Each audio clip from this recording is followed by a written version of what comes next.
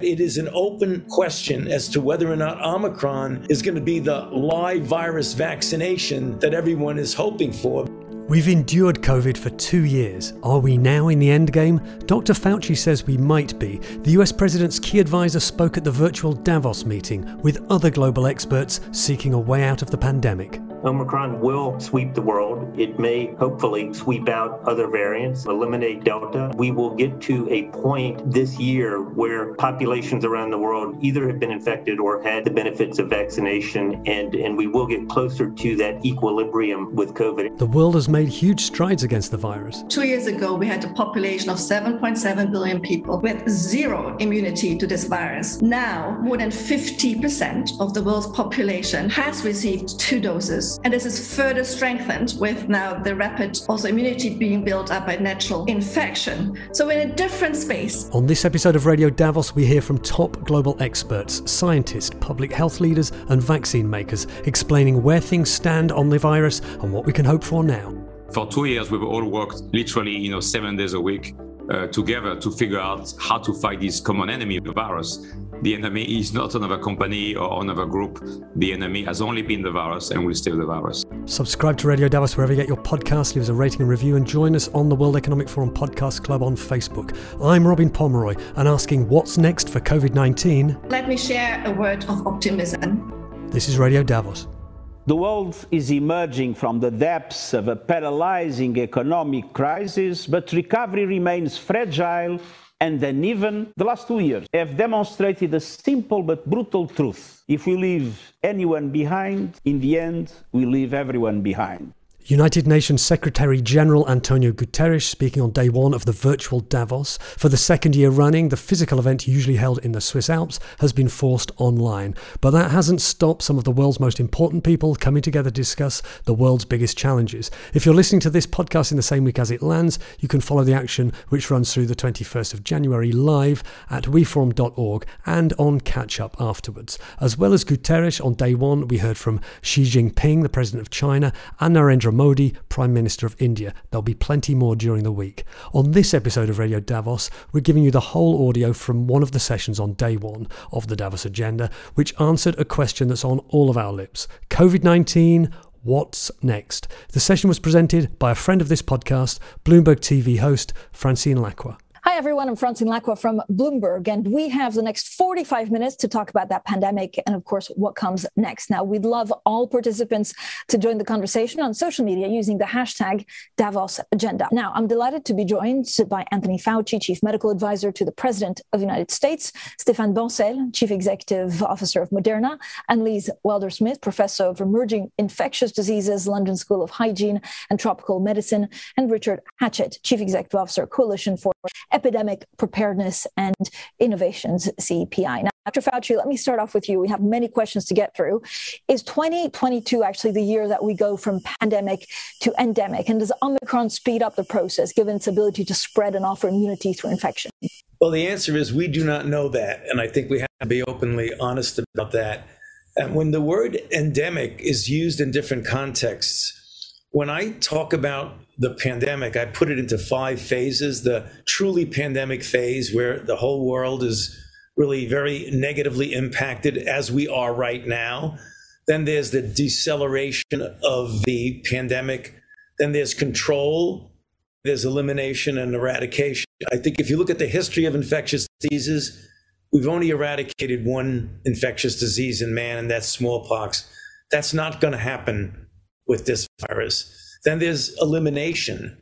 Elimination means when you get rid of it in your own country, but it's somewhere not in your country, but it's there. For example, polio has been eliminated in the United States and many developing nations. So what's the next one up the ladder is control. Control means you have it present, but it is present at a level that does not disrupt society. And I think that's what most people feel when they talk about endemicity, where it is integrated into the broad range of infectious diseases that we experience. For example, the cold weather upper respiratory infections, the parainfluenzas, the respiratory syncytial viruses, the rhinovirus, the adenoviruses. You want to get it at a level that doesn't disrupt society. That's the answer to your first question. That's my definition of what endemicity would mean, a non-disruptive presence without elimination. When you talk about whether or not Omicron, because it's a highly transmissible, but apparently not as pathogenic, for example, as Delta, I would hope that that's the case. But that would only be the case if we don't get another variant that eludes the immune response to the prior variant. For example, we were fortunate that Omicron, although it is highly transmissible, nonetheless is not as pathogenic. But the sheer volume of people who are getting infected overrides that rather less level of pathogenicity.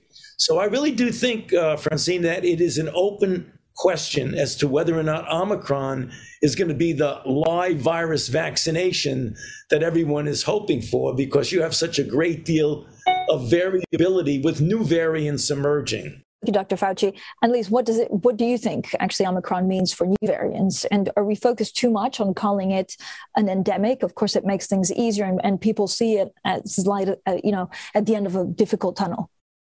It is indeed too early to call it endemic, and I totally agree with Dr. Fauci that what people want to hear is when can we resume our normal activities. And Omicron will not be the last variant. Clearly, with such high virus circulation as we are seeing now, there's a high probability that we will have another variant coming up. The question is where and when, and will it be more dangerous or less dangerous than the current variant of concerns? Where and when, I do think, if you have high virus circulation, that drives the risk of emergence. We've seen that for Alpha, that emerged in the UK. We've seen that for Delta in India, maybe less so for Omicron. Will it be more dangerous? Of course, we all hope it won't. And based on the evolutionary advantage to a virus, it is more likely it will attenuate. That means will further be associated with less severe disease, just based on the mere fact that a virus has an advantage. If you have high transmissibility, but you don't also kill your host at the same time. So we're all hoping for the best case scenarios that the next one will be even further attenuated. That said, I think the world needs to be prepared also for the worst case scenario. And the worst case scenario would be that indeed there could be another viral recombination that would combine maybe the capacity to have high transmissibility and high mortality. That's the worst case. And I still think it is not so likely, but we have to consider all case scenarios. Thank you so much, Annelise. Stefan, where do you think we're in the pandemic? Well, I don't think I have anything to add to those two infectious disease experts. What I can tell you is from the vaccine maker standpoint, what we are first very happy is that with such a change with Omicron and variants like Omicron, that the vaccines are holding very well. And the third dose are proven to be very important. What we're doing right now is to prepare for what should the vaccine be in the fall of 2022 and what should it contain. And our experts are working with public health experts like Dr. Fauci's team to figure this out, because soon we're going to have to decide what goes into the vaccine for fall of 22. The other piece we are doing, of course, is around manufacturing capacity. In 2021, we shipped 807 million doses. We're very proud that around 25% went to middle income and low income countries. And we're continuing to ramp up. We have a lot of capacity coming online in Q1 this quarter, with a goal to be able to make 2 to 3 billion doses for this year. And the other piece we're working on is for 2023 is how do we make it possible from a societal standpoint that people want to be vaccinated. And we're trying to do this by preparing combinations. We're working on the flu vaccine, we're working on the RSV vaccine, and our goal is to be able to have a single annual booster so that we don't have compliance issues where people don't want to get 2 to 3 shots a winter, but they get one dose where they get a booster for corona and a booster for flu and RSV to make sure that people get their vaccines. So, Stefan, how close are we to that, actually? One single, shot for various protection against COVID-19, but also flu? So the RSV program is now in phase 3. The flu program is in phase 2 and soon in phase 3, I hope, as soon as the second quarter of this year. So a best case scenario will be the fall of 23. As a best case scenario, I don't think it will happen in every country, but we believe it's possible to happen in some countries next year. Richard, what do you see as the shape of this future endemic phase? I certainly don't disagree with anything that Annalise and Tony have said, and Stefan's reporting on moving towards a combined shot is certainly encouraging. I would say that when most people talk about a disease becoming endemic, what they really mean, or what they're anticipating, is a disease in equilibrium with the human population. Flu is endemic, and we have annual epidemics as the virus evolves over time. And if I would hazard a guess in terms of the near-term dynamics of our interactions with COVID over the next few months, Omicron will sweep the world. It may hopefully sweep out other variants, eliminate Delta, ideally. That wouldn't be completely unanticipated. And I do think that we will get to a point this year where populations around the world either have been infected or had the benefits of vaccination, and we will get closer to that equilibrium with COVID. And we're likely, probably post-Omicron, many countries will have, absent a new variant emerging, which it can do at any moment unpredictably, we will have a quieter period with the virus. But I think the long-term view on COVID, we have to anticipate that COVID is going to behave more like flu, in terms of it will continue to circulate, it will be around, people will get sick, and there will be continual evolution of the virus. And unpredictably, the virus appears to have the capacity to become essentially pandemic at any time. I mean, Omicron has moved very, very rapidly. It's behaving exactly like an acute pandemic, as Tony, I think, was describing. And the virus is going to retain that capability in the future. And that's something that I think should be quite concerning to all of us. Thank you so much. I'm getting a lot of great questions from everyone listening, so thank you for those. Dr. Fauci, this is basically a person writing in saying, what is the best case scenario as per the data prediction to achieve herd immunity, combining the vaccine administration and COVID infections? How difficult is it to actually calibrate something like that? Well, certainly the experience that we've had right now with COVID-19 and with SARS-CoV-2 is that is going to be a very difficult calculation, because when you talk about herd immunity and you talk about the protection in the community, where you combine those who've been vaccinated with durable protection and those who've been infected, recovered with durable protection. However, when you have a virus in which the infection causes immunity that seems to wane rather quickly. In addition, when you're dealing with a vaccine that's an extraordinarily successful and protective vaccine, where the immunity also wanes there. And you have then the third ingredient is a virus, which, as was recently described by several of the panelists, myself included, which has this extraordinary capability of mutating, developing new variants, and the new variants can be eluding the immune response. And we're seeing that with Omicron, where Omicron, fortunately, is not as pathogenic inherently, but when you look at its protection, particularly against infection, to a lesser degree against severe disease, it does elude the immune response. That's a different scenario than what we see when you have a virus like measles, which does not really change very much and gives you almost lifelong immunity. And you have a measles vaccine, which does not give you anything changing, but allows you to have rather lifelong protection. That's the ideal herd immunity. We're dealing with a very complicated situation here that makes our classic definition of herd immunity very elusive. Thank you, Dr. Fauci. And Lisa, this is another question which we touched on, but basically, this person is maybe turning it a little bit more political. Should we be worried about future variants? And this person writes in, sometimes it feels like big pharma companies are taking advantage of the situation. Let me ask you, and we'll go to Stefan on this. Like, how can we bridge the divide between believers and non-believers?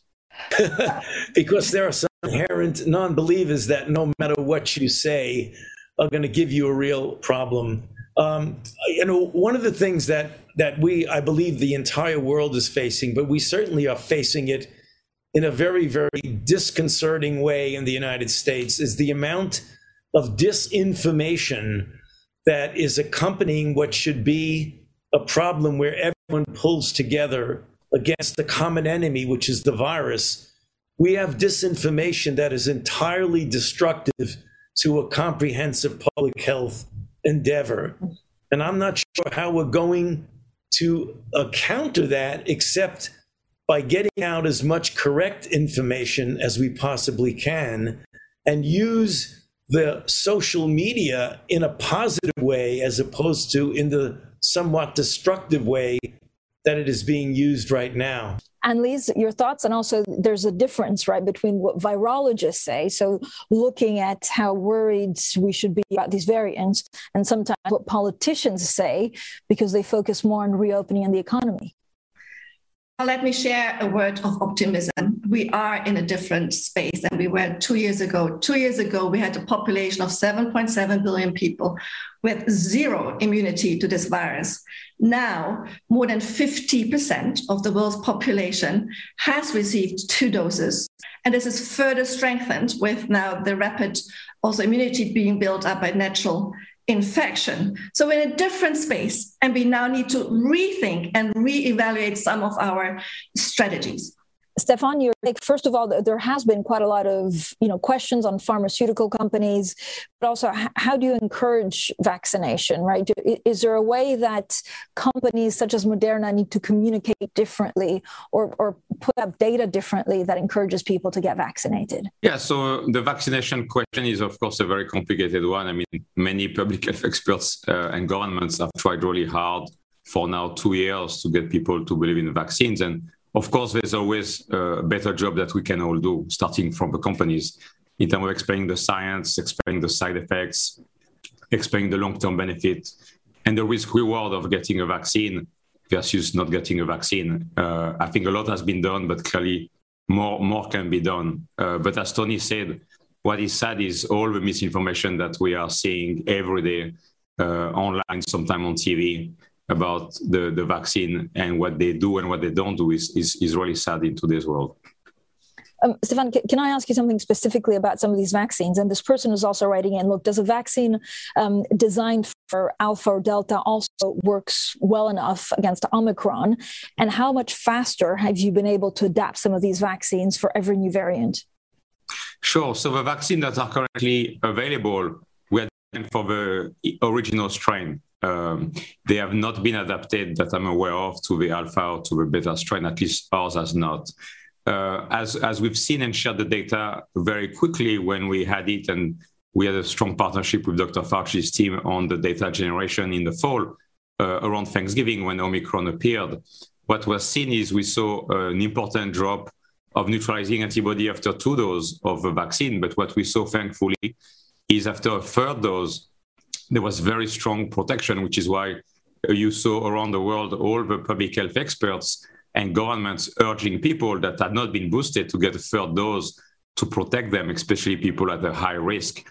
What we're doing, and we started this the Wednesday before Thanksgiving, the day we saw a sequence, is developing an Omicron-specific vaccine. That vaccine is being finished to be made. It should be in the clinic in the coming weeks. And we're hoping in the March timeframe, we should be able to have data to share with regulators to figure out the next step forward. And that's always been a great partnership between public health experts, the regulators, and vaccine makers to figure out what's the best path. As Tony said, for 2 years, we've all worked literally 7 days a week together to figure out how to fight this common enemy, the virus. The enemy is not another company or another group. The enemy has only been the virus and will stay the virus. Richard, a better, more broadly protective vaccine that would be effective against all future variants, of course, is what everyone's hoping for. How far away do you think we are from that goal?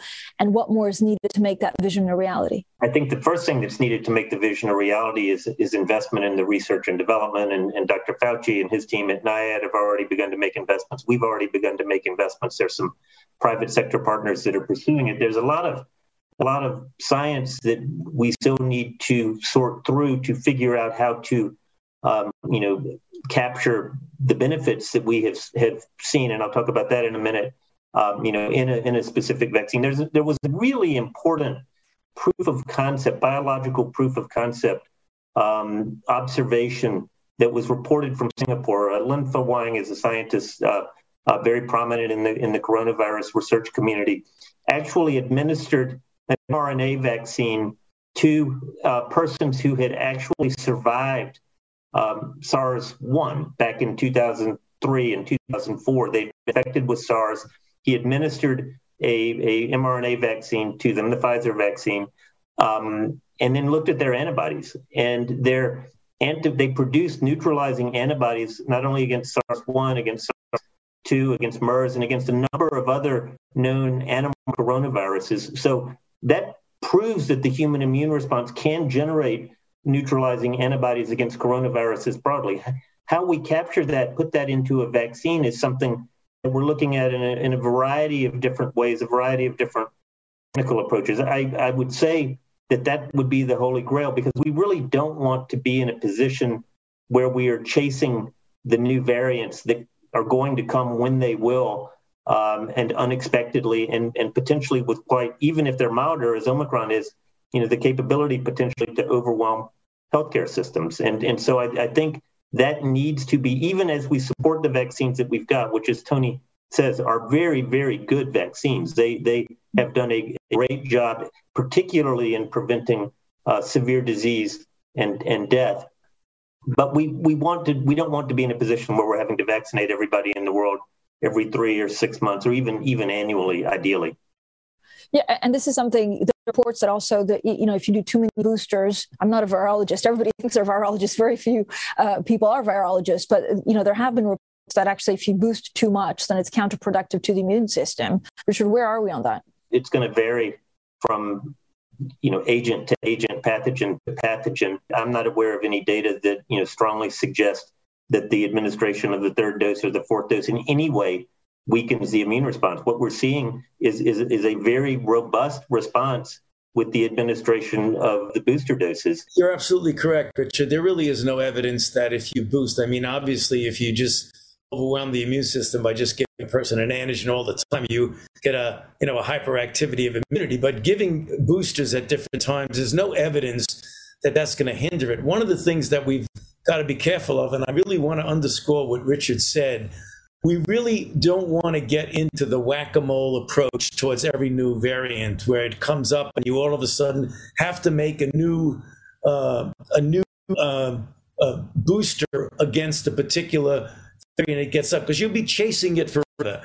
So that's the reason why one of the things we are really all pushing for is what Richard just mentioned, of finding out what the mechanisms are that induces a response to a commonality among all of the different real and potential variants that we're seeing and that can occur. And that's something that I think is a very, very important scientific goal, to be able to do that. Once we get there, whether or not you have to intermittently boost someone with that, you use the word universal. I think before we talk about a universal coronavirus, we want to get a universal SARS-CoV-2 virus. Let's take it one step at a time. Otherwise, I think we're really going to be jumping ahead of ourselves. But we really need to also point out to people that when you have a virus that has such a high degree of transmissibility, a very, very good vaccine may not necessarily prevent initial infection and may allow it to be very mild. But what you really want it to do is to prevent you from getting significant systemic disease. That would be a very, very successful pan-SARS-CoV-2 vaccine. Do you think, are you working on this better, more broadly protective vaccine to outdo them all? Or is it something that we already have because it has been pretty efficient in tackling the variants that we've had so far? As Richard and Tony said, we definitely, all of us want, better protection for people and the broader vaccines. There's a lot of work going on in academia and around the world. We are looking and partnering with a lot of people, but unfortunately, we are not there yet. But hopefully we're making progress toward that direction. Annelies, what do you do differently in terms of maybe explaining some of these variants to the broader population? The key message remains the vaccines still really work very well against severe disease. And what we really want, the primary objective, is we want to avert deaths and protect healthcare systems. We're still in an epidemic. Our healthcare systems are still overwhelmed. We still need to continue our public health and social measures. But as population level immunity is increasing, both through natural infection and vaccines, we will now have a stronger hybrid immunity that will protect us against new variants. So even if we have more severe new variants, this population now is different. We do now have a cellular immunity from background exposure, be it vaccines or infection, that will protect us against more severe disease. Dr. Fauci, I'm also getting a lot of questions from the U.S. or for the U.S. specifically. So why is the U.S., this is a broad but actually quite deep question, is the U.S. a first world developed rich economy struggling to contain COVID? Well, that's a very good question. And I think some of the answer to that question is already articulated by our panel members. One of the most important thing is that we have, somewhat, and I think it's to be perfectly honest, somewhat of a fractured and disparate accessibility to healthcare in our nation. We have a great disparity. We have individuals who don't have access to care. We have a higher degree of hospitalization and death in our minority populations than we do in the general population. But we also have, what I mentioned earlier, and it's very disturbing, I believe, to all of us as public health officials and scientists, such a degree of pushback against regular, normal, easy to understand public health measures, reluctance to wear masks, reluctance to promote vaccination, reluctance to do kinds of public health measures that really we know if we all pull together as a society, we would be much, much better off. I mean, even at its best, this is such a formidable virus in its ability to do the things it's already done with multiple waves and multiple surges and multiple variants. But you make the virus have an advantage when you don't implement in a unified way all the very well recognized public health measures, particularly the vaccines.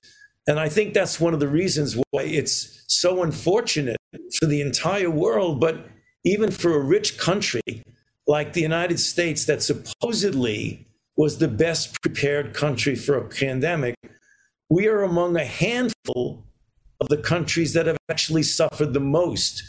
When you look now at 65 million cases and the close to 900,000 deaths in our country, that is really, truly unfortunate and something that we would have hoped would have been avoided. Dr. Fauci, why does the U.S. not have free tests? Well, we're getting there very, very quickly. In fact, President Biden has made it very clear that he's put out by the end of this month 500 million free tests. There will be now an online capability of getting online and having free tests sent to your home, 8 per household per month. And then we're talking about in the next months or so to have the capacity to get anywhere from 200 million to 500 million tests per month. Many of them will be free. Many of them will be reimbursable through insurance. So although, as the president honestly said, that we could have done better with free testing, right now we are really on the process of getting tests widely available and free for individuals in the United States. I'm getting quite a lot of questions on tests, which we'll come back to. And least, would it make sense to include vaccine education in schools, for example, to try and curb some of the misinformation out there? Start with the medical schools. We need to educate a lot of doctors and medical students and the scientific community, because they are part of the conspiracy theories. So yes, education on vaccines and their benefit, the cost effectiveness, relative safety, the public health benefit needs to be strengthened around the globe. I have a lot of questions about testing. So it works, PCR, rapid antigen, and their efficiency against Omicron and new variants. I don't know who would like to get us started on this. Richard, is it something that you look at? We work with our partners at an organization called FIND, which is the Foundation for Innovative New Diagnostics under the ACT Accelerator, the WHO-led effort. They are really leading on diagnostics and trying to get diagnostics distributed globally. Just to come back to Tony's point, the importance of having rapid access to diagnostics is absolutely critical if systems are going to govern their own behavior. One of the challenges with Omicron is there have been reports that the lateral flow tests are, have a slightly lower sensitivity and thus are not capturing all of the positive cases. So you could have what are called false negative lateral flow tests. But my understanding is they still work, but there is a lower sensitivity and those tests can be updated and I think are in the process of being updated. PCRs, of course, still work quite well. Access to PCRs can be challenging in many environments. I live in the UK, but I was in Bethesda over the holidays when Omicron was peaking, and we had what I think was a cold because I finally got a PCR that was negative, but it took me 5 days to gain access to a PCR, which in a period when you think you might have Omicron, I was behaving well and staying home, but not everybody would, and that could lead to further spread in the community. So diagnostics, access to diagnostics and updated diagnostics are absolutely critical to managing an infectious disease crisis. Big challenge, Francine, that we really do need to get. We need highly specific, highly sensitive, easy to do at a point of care setting. We're not there yet. The PCR are highly sensitive. In fact, in some respects can be a bit misleading because you could recover from the acute phase and not have replication competent virus. And since the PCR doesn't tell you whether it's replication competent, it tells you have nucleotide fragments there. On the other side of the coin, the antigen tests are less sensitive if you give just one. But if you can do it in a sequential way, they become cumulatively as sensitive as a PCR. But there are a considerable numbers of false negatives when you have a less sensitive antigen test. So you have two ends of the spectrum. You have one that's highly sensitive, but as Richard said very appropriately, sometimes it's difficult to get, and you have to wait a few days sometimes to get the result. The question is, what do you do in the meantime? On the other hand, the easily accessible one has a lesser degree of sensitivity and can give you a false negative. So that's the reason why we're putting a major investment in trying to get those tests that are sensitive, specific, point of care, and easily accessible to virtually anyone who needs them.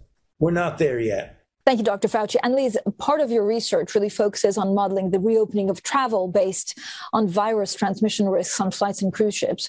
What are your predictions for 2022 in terms of disruption to travel? The short answer, I am optimistic. The longer answer is, we have to balance the relative public health benefit of travel restrictions and border measures against its harm for trade and travel. Travel restrictions and all these measures only really make sense if a country has a much lower incidence and wants to protect itself from importation from a higher incidence.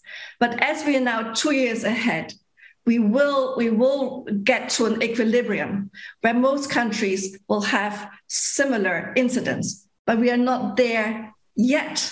We still have an absolutely inequitable distribution of vaccines, and this drives all these problems with travel. I do believe that we need to apply, and that the current Omicron wave should be a stimulus to rethink some of our travel restrictions and remodel it, really trying to minimize the very harmful quarantine. That's the most painful part is versus maybe a higher frequency of testing and travel bubbles, etc. I think we need to be creative now that we have Omicron to really rethink what has the highest public health impact without harming trade and travel. Thank you, Annelise. I'm getting a lot of questions on vaccine equity. Stefan, where are we on vaccine solidarity? So far, it feels like we failed.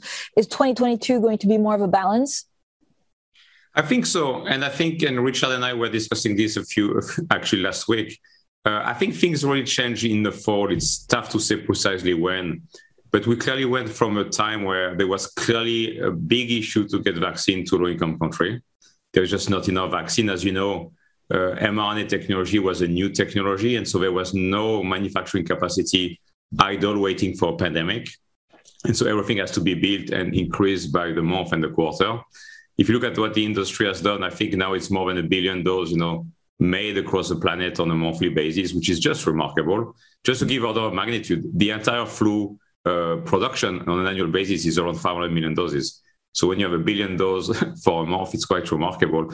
And so what you saw in the fall timeframe is starting actually to have product in a warehouse, which is the first time we had this happen during the pandemic, which is, as you can imagine, every time a product was approved, it will be on a truck going somewhere.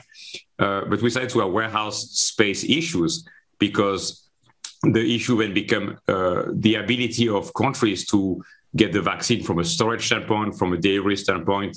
In the November, December timeframe, any given day, we had 50 to 100 million doses waiting to be shipped to COVAX because there was a lot of work being done with different countries. And another data point, which is actually from 2 weeks ago, which is a good sign for where the world is heading, is the African Union indicated to us that they do not want the vaccine that we had reserved for them for the second quarter of this year. And so I think it's just a good confirmation that thankfully vaccines are getting to the entire planet. I think now what I'm hearing from colleagues on the ground is the issue in low-income countries, how do we get those in arms in terms of warehouse, medical professionals. And I think the rich country, the high-income country need to do more to help low-income countries in terms of getting doses in arms, because I don't think the problem is access to those anymore. That was last year's problem. I think it's really getting them in arms, and I think we should be able to do more. Richard, do you agree, first of all, are you optimistic about vaccine distribution?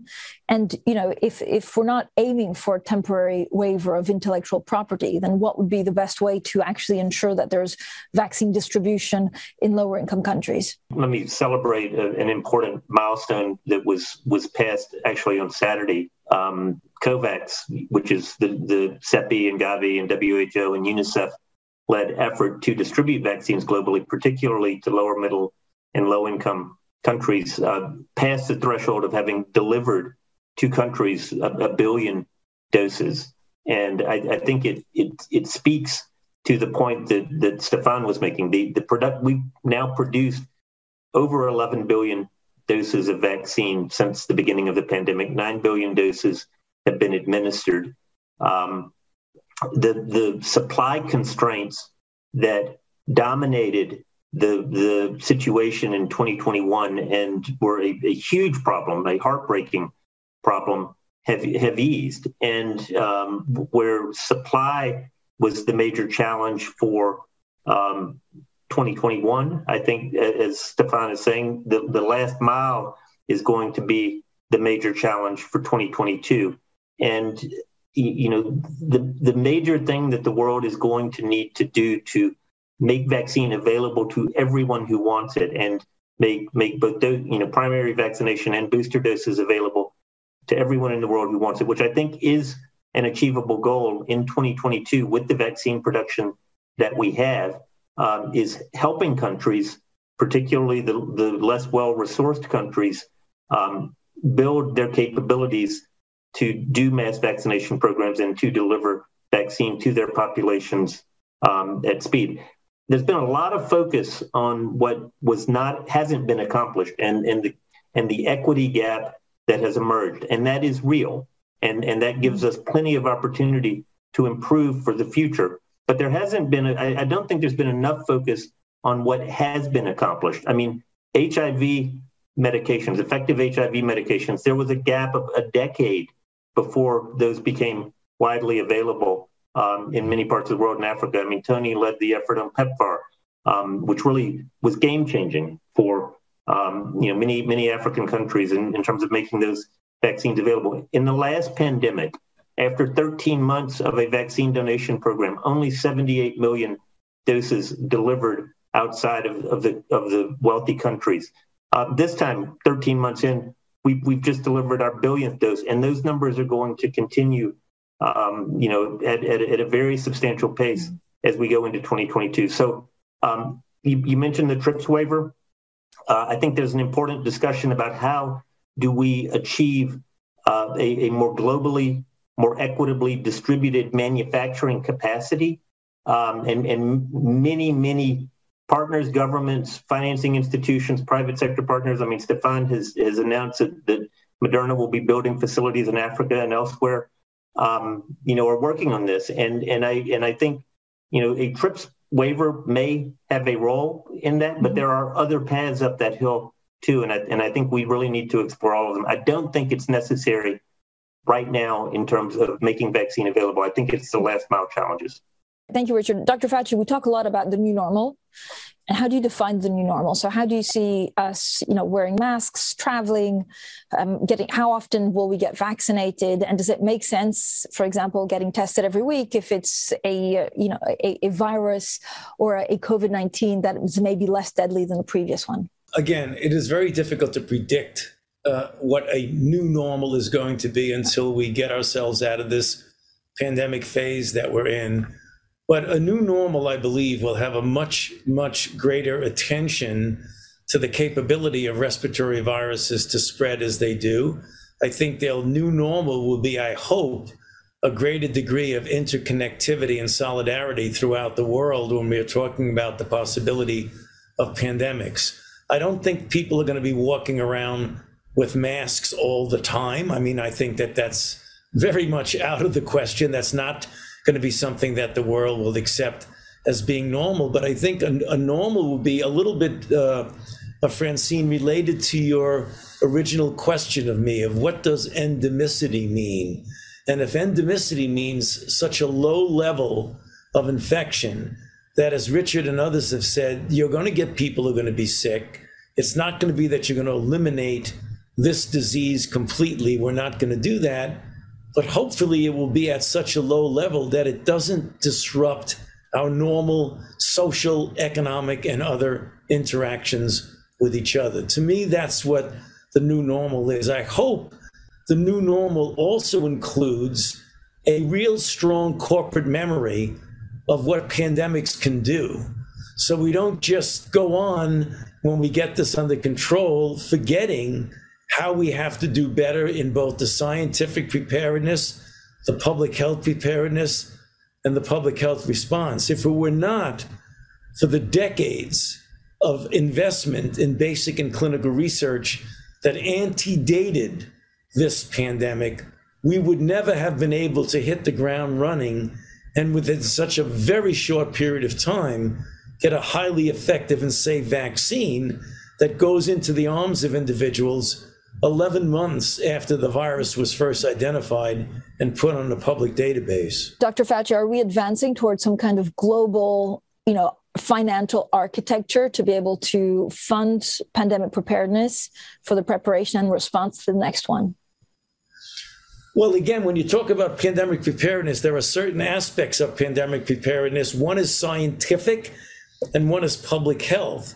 And I think that the kinds of things that Richard has been doing in collaboration with other organizations is really part of the public health preparedness that links up very closely to the scientific preparedness of getting better platforms, better immunogen design, the ability to get production literally within a very fraction of the amount of time that it takes to go from the recognition of a new pathogen to the ability to get vaccine. And one of the things that Stefan mentioned is to get a global production capacity so that you don't have to wait until hundreds of thousands, if not millions of people die before you can get vaccines out. That's where we should be heading. We have a minute and a half left. So, Stefan, what are you optimistic that we'll do better in the next pandemic? And what are you worried about that we won't learn from? Yeah, so I'm optimistic. I mean, I'm an entrepreneur, so I'm optimistic by nature, but I'm optimistic that what is being done today is going to help tremendously. As you know, we're working with Dr. Fauci's team, we're working with Richard to work on many more pathogens that we know. The entire scientific community has known for years that there's a list of around 20-ish pathogens that are at risk for which we need vaccines. You know, we have a Zika vaccine in phase 2. that we collaborated with BARDA. We're working on the Nipah vaccine. Those are viruses that not everybody has heard of. Because we need to have the data, what dose, what construct from a genetic standpoint is required, and at what dose, so that if a new pathogen emerge of that family, we can very quickly move into phase 3. I think we could potentially shave up to 6 months versus what we were able to do in 2020, which, as Tony said, was already a world record by any stretch. The other piece is manufacturing. If you look in 2020, we were able to ship 20 million doses to the US government when the vaccine was authorized. That is not a lot. But because this year we're going to have, 2 to 3 billion doses of capacity in the 6-month time frame, which is what I believe it will take us to get authorization of such a vaccine, if all the work has been done before in preclinical and clinic, you could have 1.5 billion doses available in 6 months. And it's just from Moderna. And then you had over platform, I think it should be a much bigger number. So I think we have all the means to do that. And we're investing heavily also in plants in Canada, in Australia, in Africa, to be able to have a very decentralized manufacturing network. Great. Thank you, Stefan. Annelies, in 45 seconds, what are you most optimistic about? Travel will resume. I think we will have a better summer. We need to respond to the pandemic preparedness. In addition to biotechnological solutions, we need better approaches to communication, to averting misinformation. And really, social science should be, all pandemic preparedness should now be better embedded in social science. Thank you so much, Richard. I think we have within reach, if we work towards it, the ability to make vaccine available to everyone in the world who wants it in 2022, and we should strive to achieve that. I also think to some of the points that Annelies, Tony, and Stefan have made, that there are many, many lessons to be learned from the response to COVID that will inform how we go forward and think about pandemic preparedness, not just for COVID or coronaviruses, but for other threats. And we need to capture that, institutionalize it, and we need to have the long view even while we address the near-term problems of COVID. Great. Thank you. Dr. Fauci, maybe the last 45 seconds to you. With hindsight, what should we have done differently? One thing. Well, I think there are several things we should have done differently. I think we should have had a much more coordinated global response. As I've said so many times, a global pandemic requires a global response. And we have to keep in mind the issue of equity all the time, because you can't have a situation where you have virus circulating freely in one part of the world. One, because we have I think, almost a moral obligation for the lower and middle income countries to make sure that doesn't happen. But also it's for one's own self-interest, because as long as you have virus anywhere circulating freely, you're going to get virus that will ultimately impact all of us. We've got to do it as a global community. That's what I think is such an important lesson.